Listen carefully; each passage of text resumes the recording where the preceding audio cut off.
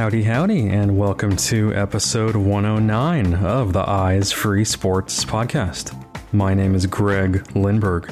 Here on episode 109, we are visiting with the captain of the U.S. men's national goalball team. And this young man is an absolute rock star on the goalball court, and just a great guy in general who is very insightful and has a lot of interesting anecdotes and stories to share about all of the tournaments he's competed in, including the Tokyo Paralympic Games. So why don't we go ahead and hit the goalball court now and get rolling toward episode 109 of the Eyes Free Sports podcast. All right, so my guest here on this episode of Eyes Free Sports is Calahan Young. And Calahan is currently the captain of the U.S. men's national goalball team and a very accomplished goalball player, in my opinion, probably one of the top goalball players in the world currently. So super excited to welcome Calahan here to the podcast. Calahan, welcome. Thank you so much for having me. It's definitely an honor to be on the show. And, you had my girlfriend at the time, now fiance, on the show, Ileana Mason, last year. And so I got to listen to that. So I'm excited to be a part of this. Absolutely. And hey, congrats. Was not aware of that news. So congrats to you guys. Thanks. It's all right. We're still riding the wave. We went on a family vacation to Hawaii in January and I popped the question. So it's exciting time. Nice. Planning a wedding. Oh yeah. And that's a cool place to pop that question too. So very cool. Alrighty, so why don't we just kick things off here just with your early years, Calahan, if I recall. Are you from like the Pittsburgh area? Yeah, so I grew up about 30 minutes outside of Pittsburgh in a city called Irwin. And I grew up there, and now since then, my mom had moved closer to downtown Pittsburgh. So we're like 5 minutes away, which is awesome because we get to a little bit more of the city life on an easier basis. But yeah, I'm from the diehard Pittsburgh fan, and I love Pittsburgh. Nice. Yep. And then as far as your visual impairment, just talk to me about when you were diagnosed and your condition. So I have retinitis pigmentosa. And for those who may not know, it is when your retinas aren't fully developed and they degenerate as you get older throughout life. And different people have different speeds in which they degenerate. And so my father, who passed it down to me, was the fortunate one out of my two siblings to get it. And whatever the gene, the gene, like how it played out, I got it. My siblings didn't. But my dad lost his majority of his vision around like 50. And so I got a mutated version where mine showed up a lot earlier. So retinitis pigmentosa is when you don't have pretty much any peripheral vision. I think my tunnel now, it's like looking through smaller than like 2 paper towel rolls. And not having peripheral vision, you also can't see anything at night because your peripheral vision is what pulls in light during the nighttime. So being night blind, and then I also have nystagmus and my eyes shake because they're trying to pull in information around me. And then tied on top of them, colorblind with blues and greens, which people always think that I can't see colors. But in reality, I just mix up pretty much every color. Be cutting up a red bell pepper and it's a yellow bell pepper, eat like that kind of stuff. And I'm a full-time white cane user. I didn't start using my cane until I was around 19 or 20. I was a stubborn, blind young adults who didn't accept my blindness until way later in life. And I was diagnosed probably whenever I was like 4 or 5. My mom had noticed I had issues kind of navigating or just, anxiety being around social settings that were like loud. So I would kind of hide in the back. And so they went and they also noticed my eyes shaking. So they went and got me tested, and I was diagnosed with retinitis pigmentosa whenever I was real young, around like 4 or 5. And the fact that your dad has RP as well, I mean, were your parents kind of cognizant of making sure to check, you and your siblings to kind of keep an eye on things when you were born and after you were born as far as potential? Yeah. And so it's kind of all over my family right now. So my uncle my dad's brother also has it. And then Hmm. his youngest daughter also has retinitis pigmentosa. So we definitely have the family gene going on here. So, but I would say that I've been more of the, like my dad still, my dad lost his vision later in life. And so growing up, like I was kind of the guinea pig in the family for what blindness really is. And even when I was a kid, my vision was a lot better. Like my QD was like 20/50. Now it's like 2200 Gotcha. on a good day. But so, like growing up, my vision, I was the blind one, but even still, like now compared to then, it's still like a guinea pig just because of I'm the super blind one now. Like Right. going to family events using my cane or just trying to navigate and people trying to understand like what do I need help with or. Yep. Yep. Makes sense. So in terms of education, were you pretty much mainstreamed in K through 12 school? Yeah, so I went to public school K through 12. I feel like I gained a lot of character in life by dealing with this like stereotypical like being bullied in high school for being blind, not being able to see, and I didn't accept my vision back then either, so I didn't have a cane or I was embarrassed by it, and so I kind of let that get the better of me during high school. But I always say it builds character now for me. So Right. So in a way, it kind of shaped you and kind of maybe gave you more confidence or exposed to more things than if you had gone to, say, a blind school, you think? yeah, just I mean, I think that it gave me the confidence that like in all honesty, like the worst people are gonna do is stare and make a joke or here and there. Like, but it doesn't really matter, right? Like uh I feel like as you kind of adopt and get used to your blindness in life, it's easy to poke fun and just make a joke about it, right? Just because like if it's just serious about it 24/7, it gets too serious and it just gets overwhelming, I would say. So I definitely learned to kind of like make fun of my blindness. Or if I run into something, it's not like, I'm not mortified. It's more or less just like, well, ran into another sliding glass door that was locked. So Exactly. Yep. Yep. So then as far as sports go, talk to me about kind of when you first started playing sports and what sports you initially played as a kid. my family is giant into sports. My older brother played basketball pretty religiously. He was on travel teams, and so was my sister with soccer. She also did track and field, volleyball, and so my mom and dad, who played basketball and volleyball, and amongst other sports, we've all been very invested in the sport. So I got involved in when I was a young kid. I played baseball, and in my opinion, I was really good. I was starting third base. I could hit home runs. I had a lot better vision back then, which is probably evident by being able to hit a home run. And like, I mean, I feel like I played baseball up until middle school. So Hmm.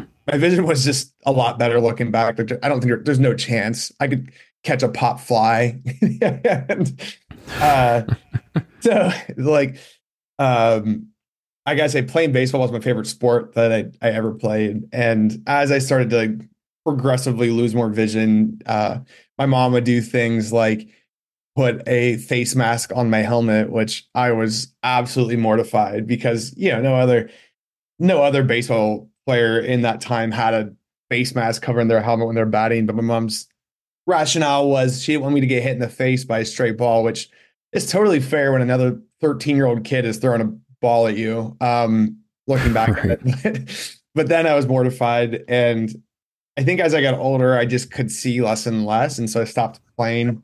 And in middle school, that's whenever I started to get more involved in school sports. I played football. I'd say I played football seventh, eighth, ninth, and 10th grade. I was never very good. It's hard to play. It's hard to play mainstream sports when you can't see anything. For sure. I was offensive and defensive line, and I didn't get the most playing time. Like I just couldn't see, right? Like I couldn't see an offensive line. If there was someone beyond the first person in front of me, it was just I was completely clueless. And but I love the team sport aspect of it. I love the contact. I used to volunteer as like punt returner and running back for for the practice squad team and just get absolutely crushed. But I loved that adrenaline and just the fun you would have, because I feel like all the practice squad guys are just, they're trying to stay off the sideline and do something during practices. And I loved all those experiences and memories. I had made a lot of great friends doing that. And then I was like slammed into the world of blind and disabled sports when I was like 13. And that was a whole game changer, because up to that point, like my family had never been introduced or shown what goalball or, swimming for the blind, you know what I mean? Everything we had done was just mainstream sports, and there was no accommodations whatsoever. It didn't help that I hid my blindness. So I, playing basketball, I'd get hit in the face with the ball and everyone be like, you got to pay attention more. I'm like, yeah, totally. Should have caught my eye out. In reality, just zero accommodation for the fact that I was running around legally blind, trying to catch a basketball. Right. And so was it Envision Blind Sports there in the Pittsburgh area that kind of introduced you to some of these adaptive sports?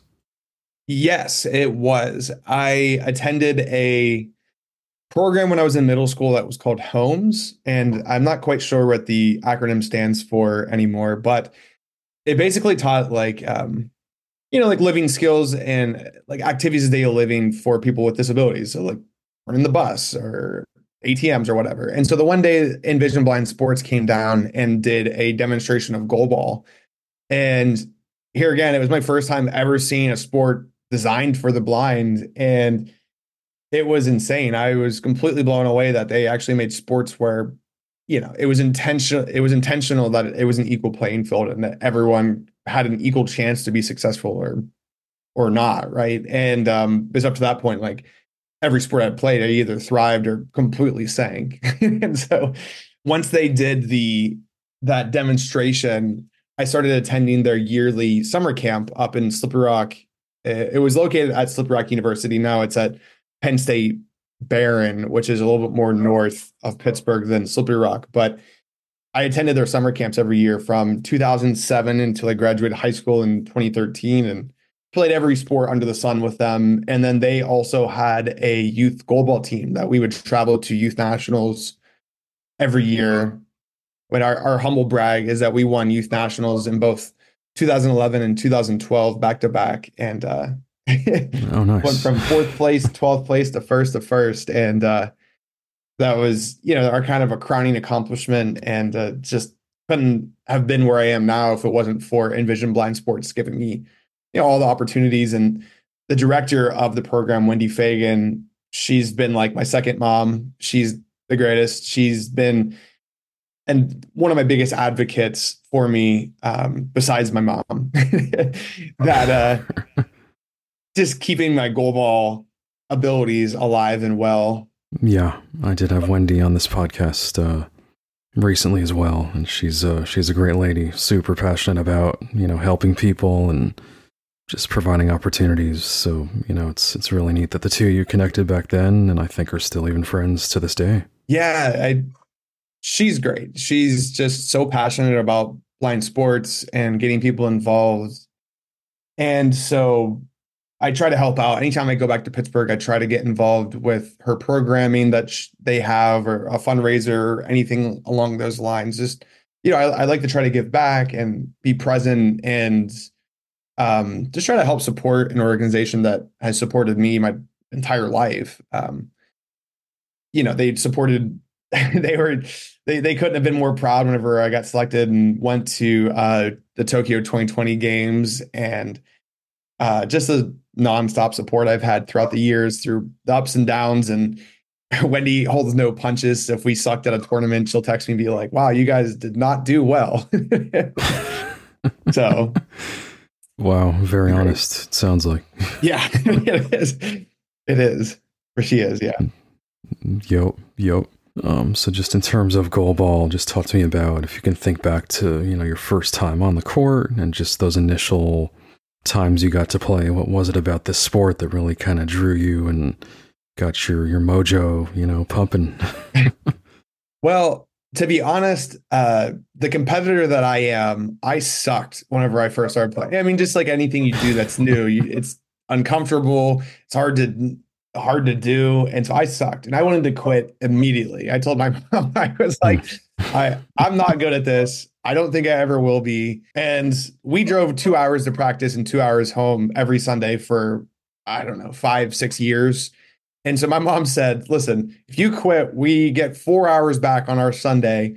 But um, I forget what along the lines she said, but if we're driving to practice, you better get your butt up and, and try your hardest. So I feel like my hands were a little forced to keep on playing. And I'm so thankful that my mom motivated me to do that because after I got through that initial phase of, wow, I'm awful, I started to appreciate, okay, I'm kind of decent. I'm kind of tall. I can cover ground.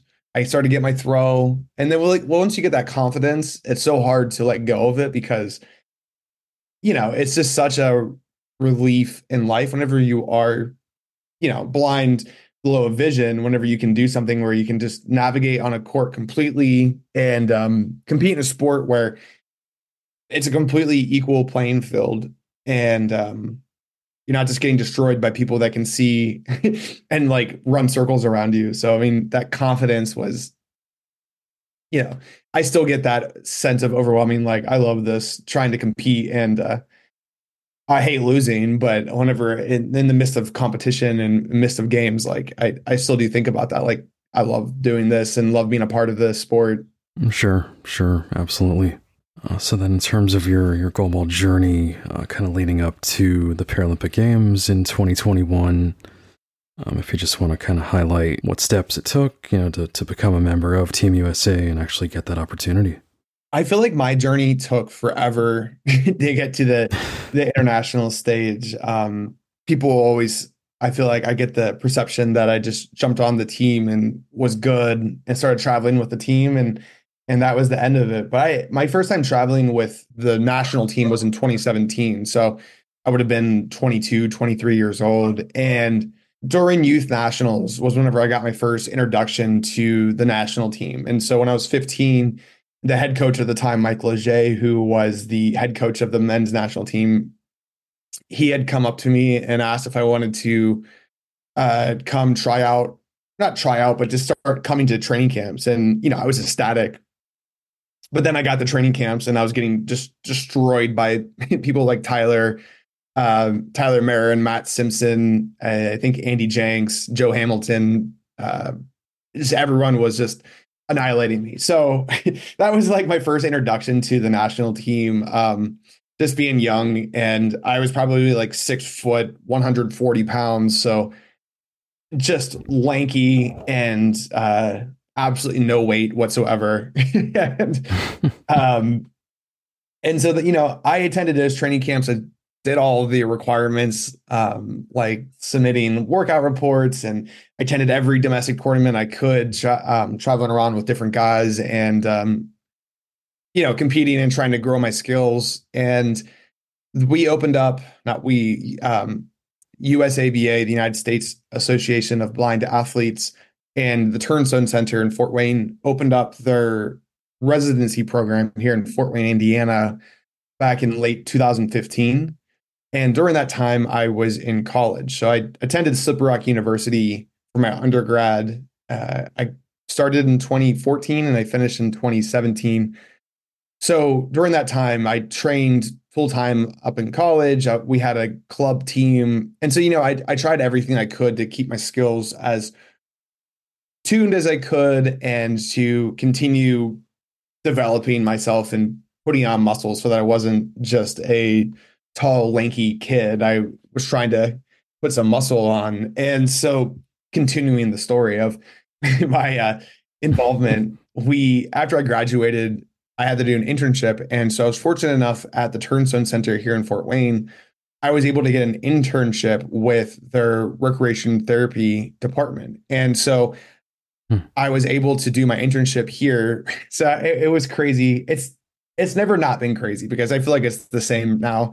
We would do practice from, I don't know, 8 to 11. And then I would do my internship from 11 to 7. And then do homework, get home and do homework until 11 probably, and then do that Wow. every Monday through Friday.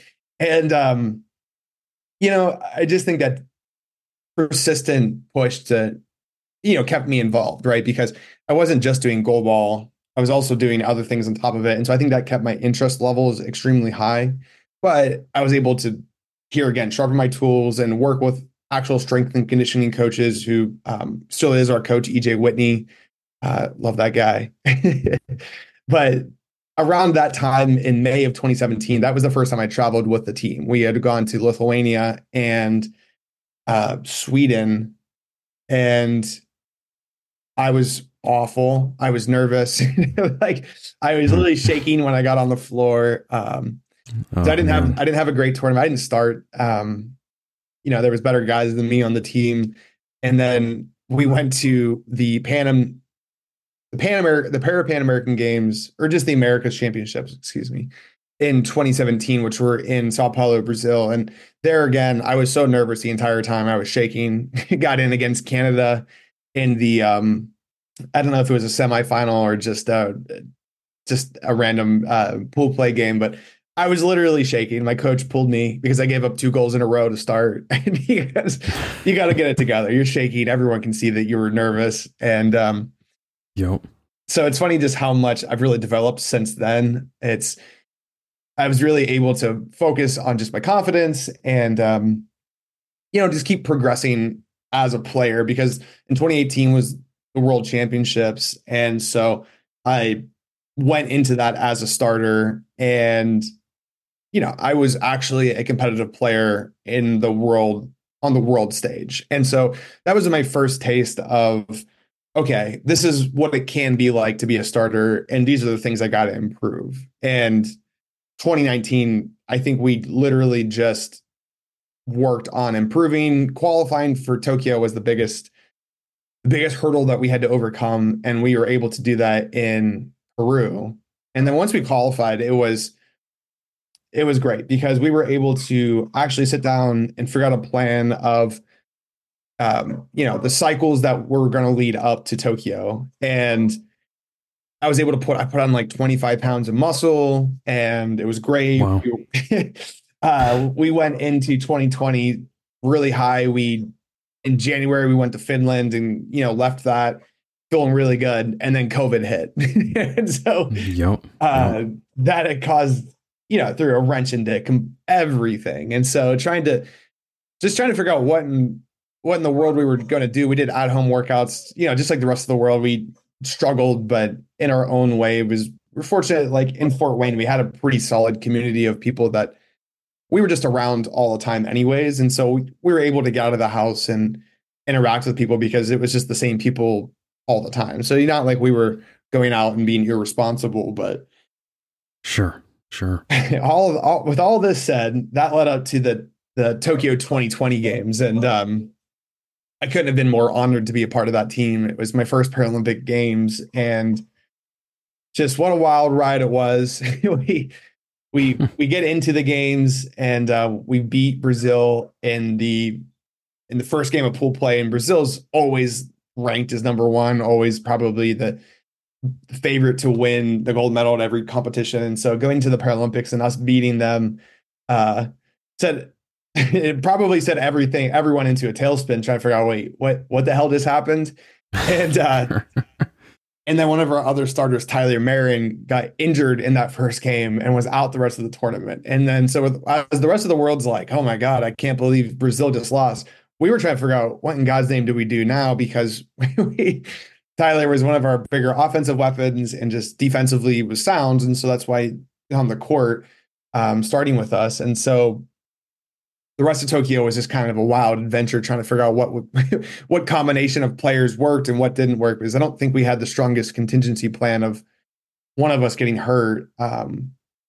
Sure. So, that was an interesting thing to kind of navigate and just figure out and how to support Tyler, because Tyler's he's a veteran of the team. He's been playing goalball for like, I don't know, he's probably like 100 years old at this point. And so he's been playing for like 20 years. And so it's just being a part of that journey with him, because I know that it was hard for him trying to navigate the emotions of wanting to be on the floor and not being able to. I couldn't even imagine working, now 2 years longer or an extra year longer with COVID for something and getting hurt in the first game. Like that sucks. It's like Yeah, the the other way timing around especially. it.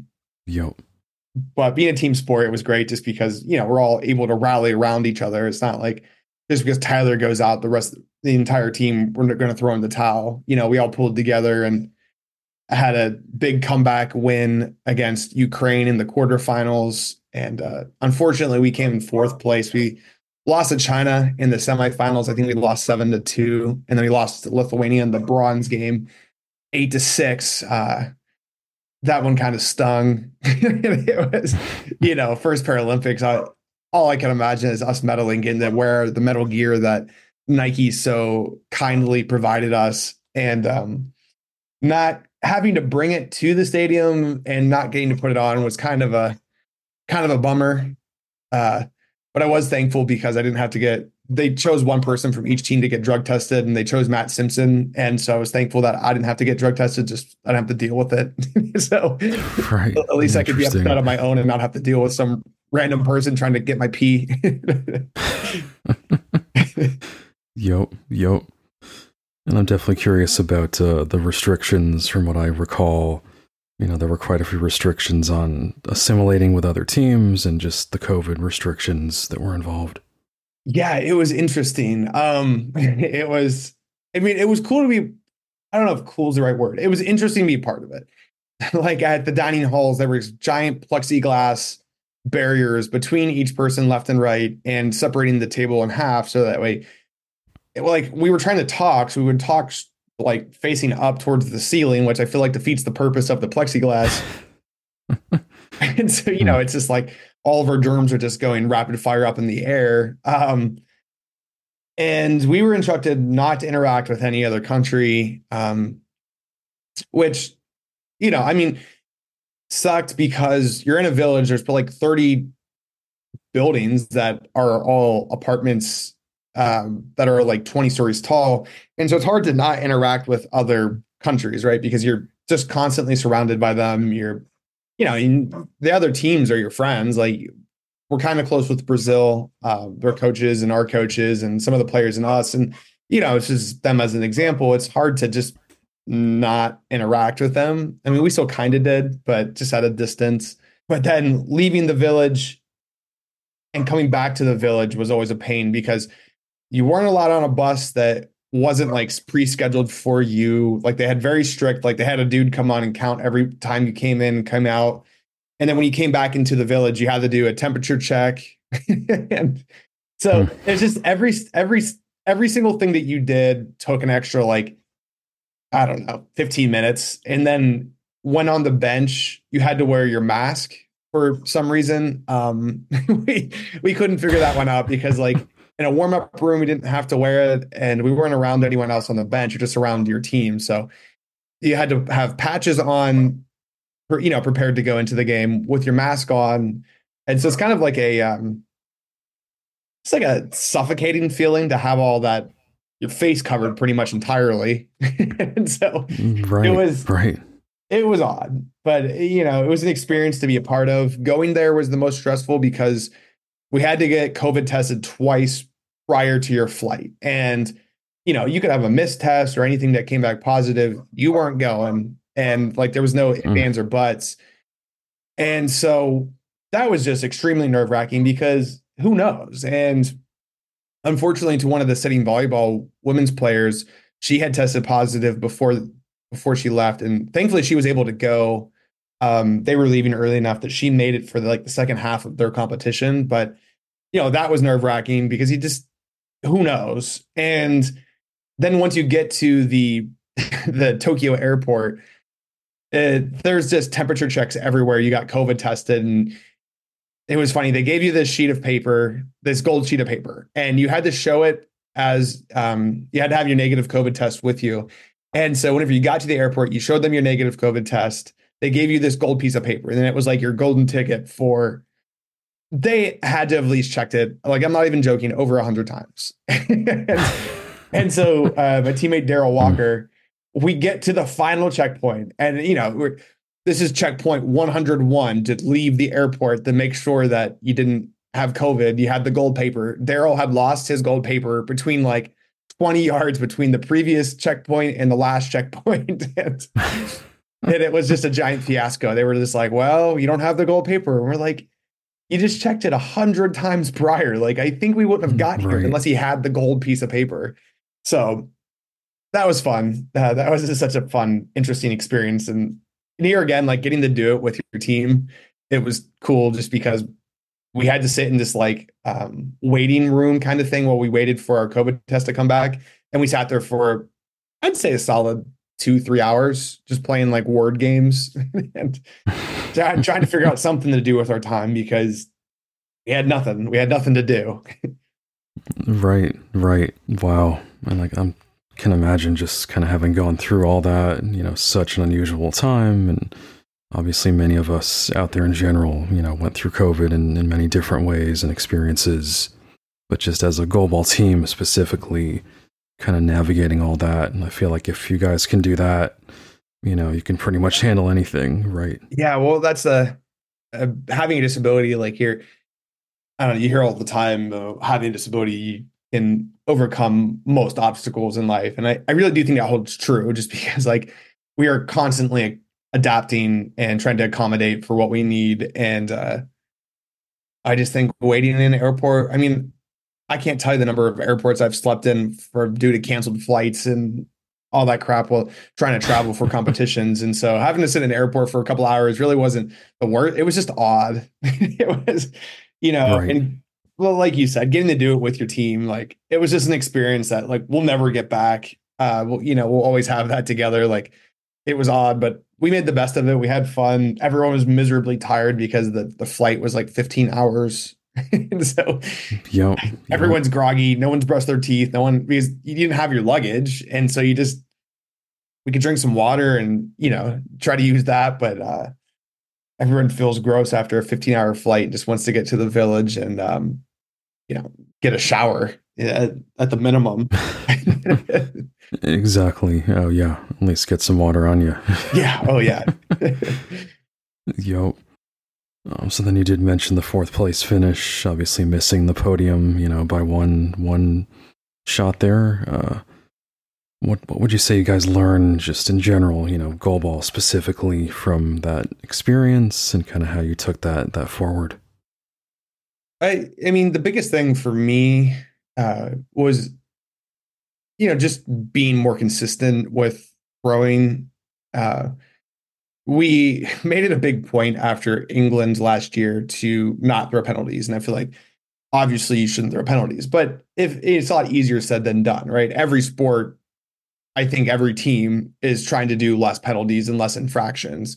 And it's not easy, right? Like every team sport and every whatever, like people get penalties all the time and you're trying to cut down. And so that was one of the bigger things for me was I realized was I threw a ton of penalties. Just trying to pump in a goal because I feel like sometimes we were sputtering, we couldn't get a goal in at all. And so I was trying to do anything I could to just pick up the energy and push it. And now a little bit more mature than I was then. I know, pushing things doesn't always make them, more likely to score or anything like that. I think being more strategic with what you're trying to do and just being consistent on what ball you're trying to throw, what area of the court you're trying to hit. And then the other big piece for me was defense. Like I knew going forward, I had to fix my defense. I played good defense then, but like I would say since then to now, I've really stepped up and played great defense. And so I think that was the biggest thing team wide was we need to throw less penalties and just be more consistent throwing the ball, right? Because that's what the best teams, Brazil and China, they could throw the same ball at you 1,000 times in 1,000 different small ways, but it just hits weird and pops in. And I mean, it's, and then their defense is consistent. And so those are the two big takeaways for us is that if we wanted to step up and be a part of that larger national or world scale of elite level goalball, we had to improve those two pieces because we were just, we were scraping by, but we weren't thriving. And so I think now we didn't do great in England last year for the IBSA qualifier. And we had a good stretch in the middle, and then we started off really bad. So that set us up for, I think, failure for the rest of for the end of the tournament. But, we try to take every tournament as a learning experience. I think it hit way harder because it was the Paralympics. It was my first Paralympics. And I knew the level of support that I've had from my family and all my friends and all that. So it's disappointing on one front of, we didn't medal, and there's a whole slew of things that come with medaling, right? There's medal money. There's the prestige of being a Paralympic medalist. And it's just rough. It was hard to have like a dream I've had since I kid kind of just snatched away from me in a matter of 24 minutes of gameplay. So it kind of stung a little bit. Well, yeah, absolutely. And just, coming up that short, like you said, fourth place and basically one win away, essentially, right? Exactly. We had to win either the semi or the bronze game to be a Paralympic medalist. And, the cards didn't fall in our favor. And I mean, it's just sports, right? Like you can only control what you can control. And, we didn't do the things on our side that we needed to do to be successful. Sure. Hey, I appreciate the honesty and transparency. So then transitioning on to the Pan American Games in Chile this past fall. And so I believe is that where you guys actually did then qualify for Paris officially? Yeah, that was an exciting, I mean, it's such an exhilarating feeling to qualify for the Paralympics, because this quad, first off, it's condensed. It's only a 3-year quad because of Tokyo getting postponed. And then on top of that, they shrank the number of teams down on the men's and women's sides down to 8 for each division, the men's and women's. And so qualifying was just that much harder around the world, right? Like it went from, okay, second place or third place of the World Championships qualifies, and the top 2 teams from the IBSA qualifier qualify, and then one from each region, to now just the top 2 at the World Championships and number 1 at the IBSA qualifier, and then one from each region and the host country. And so we had the fortunate situation that Brazil had already qualified through the World Championships at our region. So we either had to win the competition to qualify or play Brazil in the finals. If we played Brazil in the finals, we qualified. And, just situationally, like the big scheme of things, we're trying to qualify for the Paralympics. And so we went into that gold medal game wanting to beat Brazil, and we didn't. We got mercied and left us very hungry to be better and to try to just figure out what we need to do to really be one of these teams around the world that people look at us and say, oh, wow, we have to play them.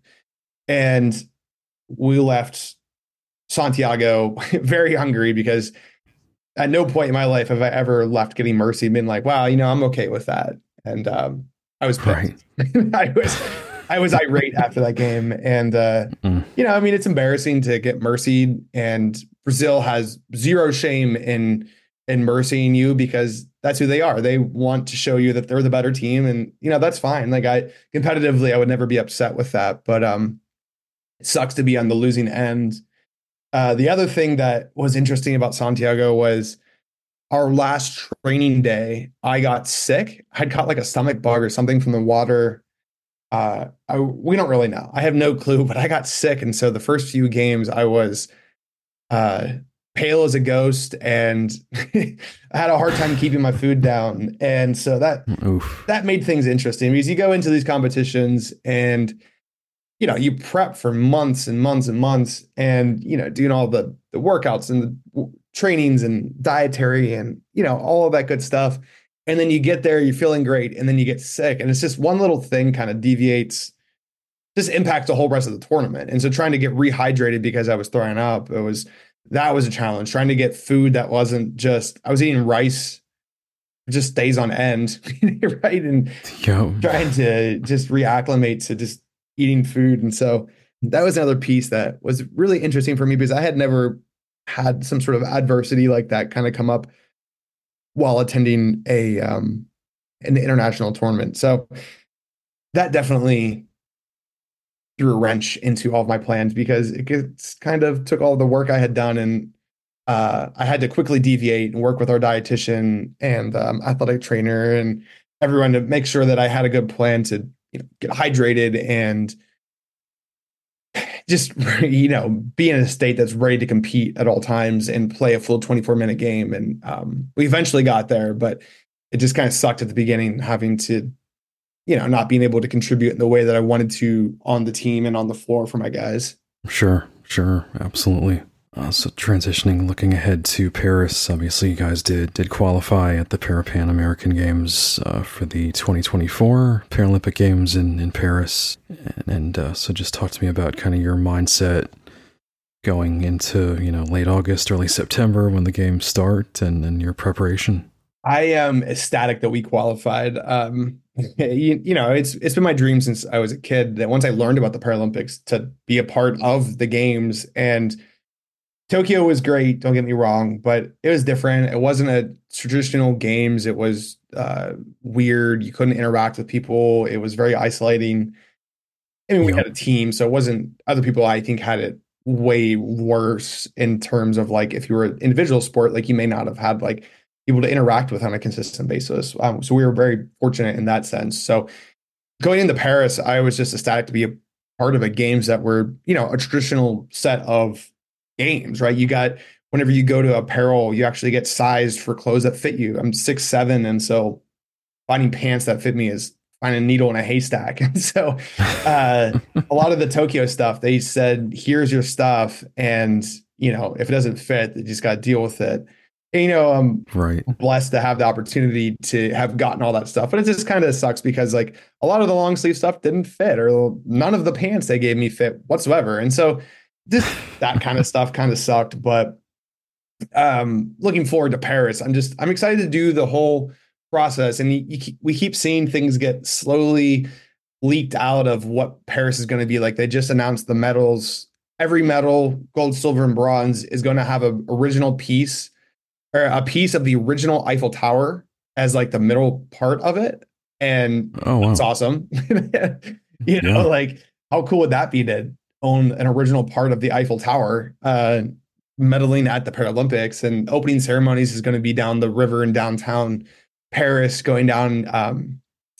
Everyone's going to be on, each country is going to be on a barge pretty much. If I read correctly, floating down the river. And so just to be part of that is just such an honor, and be part of Team USA that's so prideful. And the staff over at the USOPC is just incredible, right? They're so supportive. And once you get to the games, it's like you're in a different universe because, there's food. There's always cooked food for you everywhere at the dining hall. And, I love being a part of it. It'll be my second Paralympic Games. And I just am ecstatic to get there. And just that's our top level competition, right? This is our Super Bowl. So I just can't wait to get there and actually see what the venues look like and what everything is going on. And preparing for the games it's been weird because everything with Tokyo getting postponed, like I said before, everything's been condensed. And so the Santiago games were late November. I think we didn't get home until early December, maybe late November, but either way, we kind of took December off. I know a good handful of the guys didn't, including myself. I was still kind of getting back into strength from my back surgery in 2022. And so trying to regain some of that strength I had lost. And so I've been really on the grind since early December, because getting mercied in the gold medal game really kind of lit a fire under my ass to get going. I have a lot of room for improvement. And I knew that going into that game, and I left that game pissed, but extremely driven now that like I know what I need to do to be the best Calahan Young for USA men's goalball. And so it's a grind. I work full time right now. And so I work out. I leave my house around 7 to go work out. I usually leave the gym around 10, sprint back to my apartment, work from 10 to 6 or 10 to 7 or 8 or whenever, depending on what's going on. Cook dinner, try to have dinner ready for my fiance when she gets home, and then we eat, we watch TV, we go to bed and do it again. And it's 5 days a week right now. And so it's just a nonstop grind. And personally, I love it. I hate slow time and downtime. And so I love having the opportunity to just keep on going and grinding throughout life. I don't know, it's motivating. And I'm starting to see gains in the weight room, and just physically, I'm starting to get back to my old size from 2 years ago. So it's, all that stuff is extremely motivating for me. And it's just thankful to be in the position that I am, to be a part of the team and try any way I can to help us medal at the Paris Games. Like that's my biggest goal right now, is I want to be a Paralympic medalist. Obviously I want to be a gold medalist, but it would be awesome to be win gold in Paris. And so that's been my absolutely driving motivator. I feel like I have a ton of silver medals from the Pan American Games in Peru and Santiago, and just throughout my domestic. I have all my silver medals hanging up on my locker in my at our gym, kind of as a motivator. Oh, cool. To keep, I want to strive for that goal. I don't want to, I don't want to be second best. I want to train first best and push myself to be the best. So our coach always says, do you want to be good or do you want to be better? And as corny as it is, I love it because it's true, right? Like, I don't want to be good at goalball. I want to be better at goalball. So that way it leads you to being the best, right? And always having the mindset that there's always more you can do to improve or increase. Like, I don't know everything, and I don't try to act like I do. So that way, to having the open mindset to continuously grow. Exactly. Yep. Definitely well said. I know you did mention you are 6'7", definitely a tall dude. And I know you mentioned about like the clothes, maybe not fitting certain things. Any other challenges, either pros or cons, when it comes to that height? When it comes to playing goalball, tons of pros. I can, and I feel like my teammates get mad just because I can make a wrong read. So you're sitting there waiting for someone to throw a 3-pound ball at you at like 40 miles per hour, and you have less than a second to react. And that's real hard. It's not easy whatsoever. And trying to make a reaction of, where is this ball going? Is it going to be bouncy? Is it going to be on, a smooth ball? And so sometimes I can make a bad read, and I'm still tall enough that, it hits my size 15 feet, and I stop it. And, I'm very fortunate because it's just hard to be perfect whenever you're at that kind of stuff. And so I definitely had an advantage with that. And then with throwing, my arms are long, so I have a nice long lever to throw the ball. But I think in terms of just life, being tall sucks because finding clothes is hard. You can't find, like, finding pants is the hardest part. Like, I just can't find pants that fit. I wear a 38 inseam, and it's, I feel like most guys probably wear like a 32 inseam, 34 maybe. And I'm Right. 38 right now. And it's just a pain to find clothes that fit. Hoodies, I'm kind of good, but like sometimes you got to do like a 2XL. I'm not like big like a 2XL, but I'm long like a 2XL. And so sometimes it's hard to find clothes that are a little bit more fitting, that aren't extremely baggy, that are long enough. And so I definitely struggle with that. And then the other big struggle is you just hit your head on everything, right? Like, I've hit my head on exit signs before, and then adding in the fact I have no peripheral vision. I can't see anything, like getting on and off airplanes. Like, I feel like I hit the lip where the door is probably every single time. Like, Yep.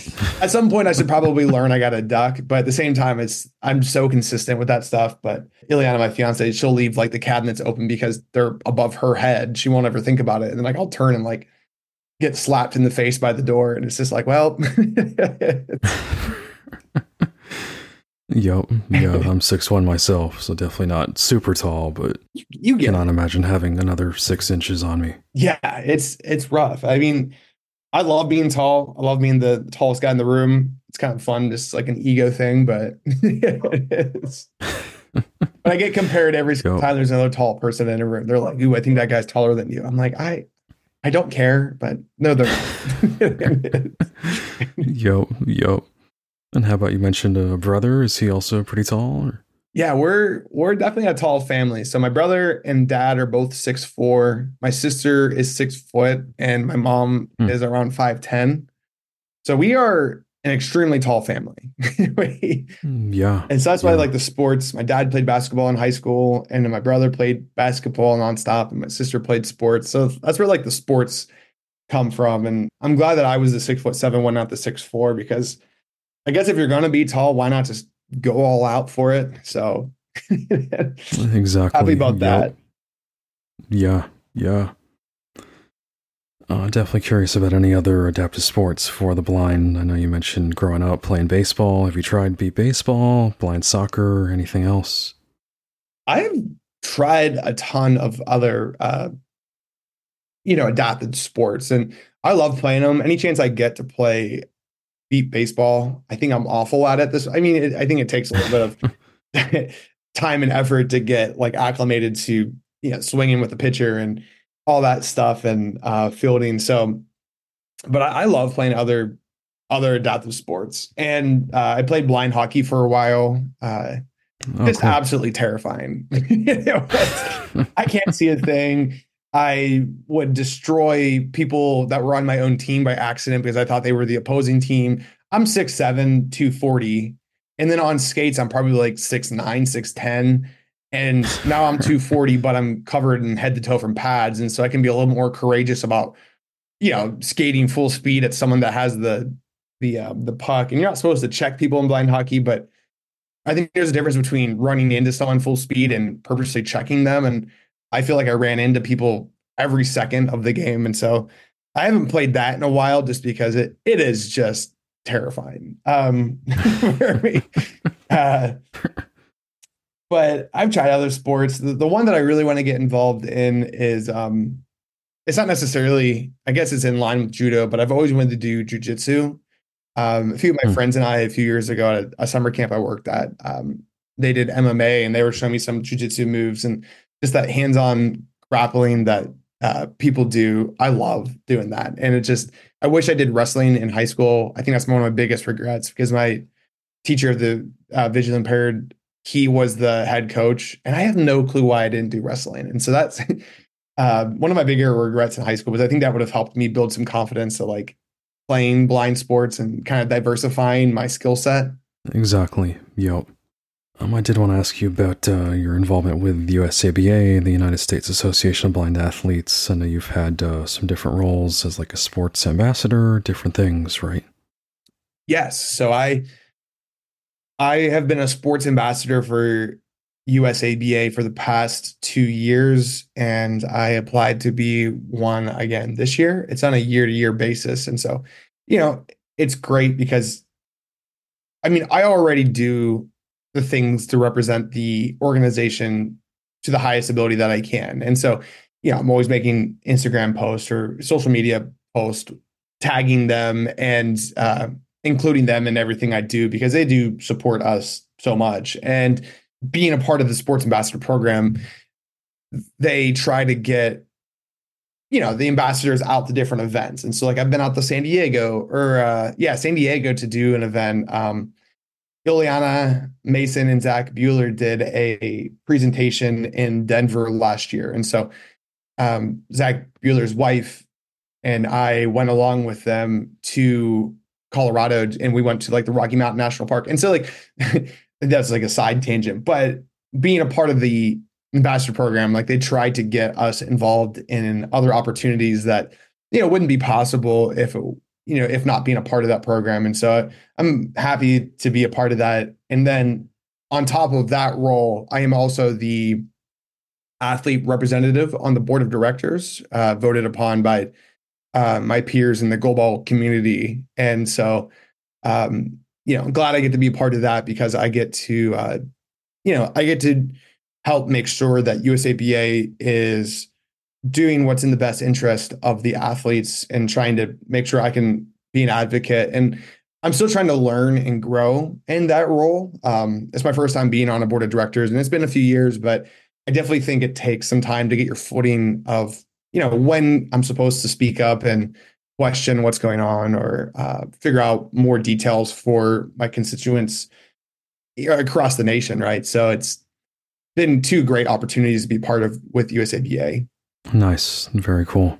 And then so to put a bow on this episode, I know you did mention Instagram, and just in terms of social media, how can people kind of find you, follow your journey? I try to do social media. I need to get back into the swing. I feel like during the holidays, I kind of fell off just because I did a ton of traveling in December and November. But if you want to follow me on Instagram, not if you want to, you should go follow me on Instagram. It's at Calahan Young is my handle on Instagram and on Facebook. Everything I post on Instagram goes on the Facebook. I also do on my Instagram. I haven't done it for a while, but I need to get back up on the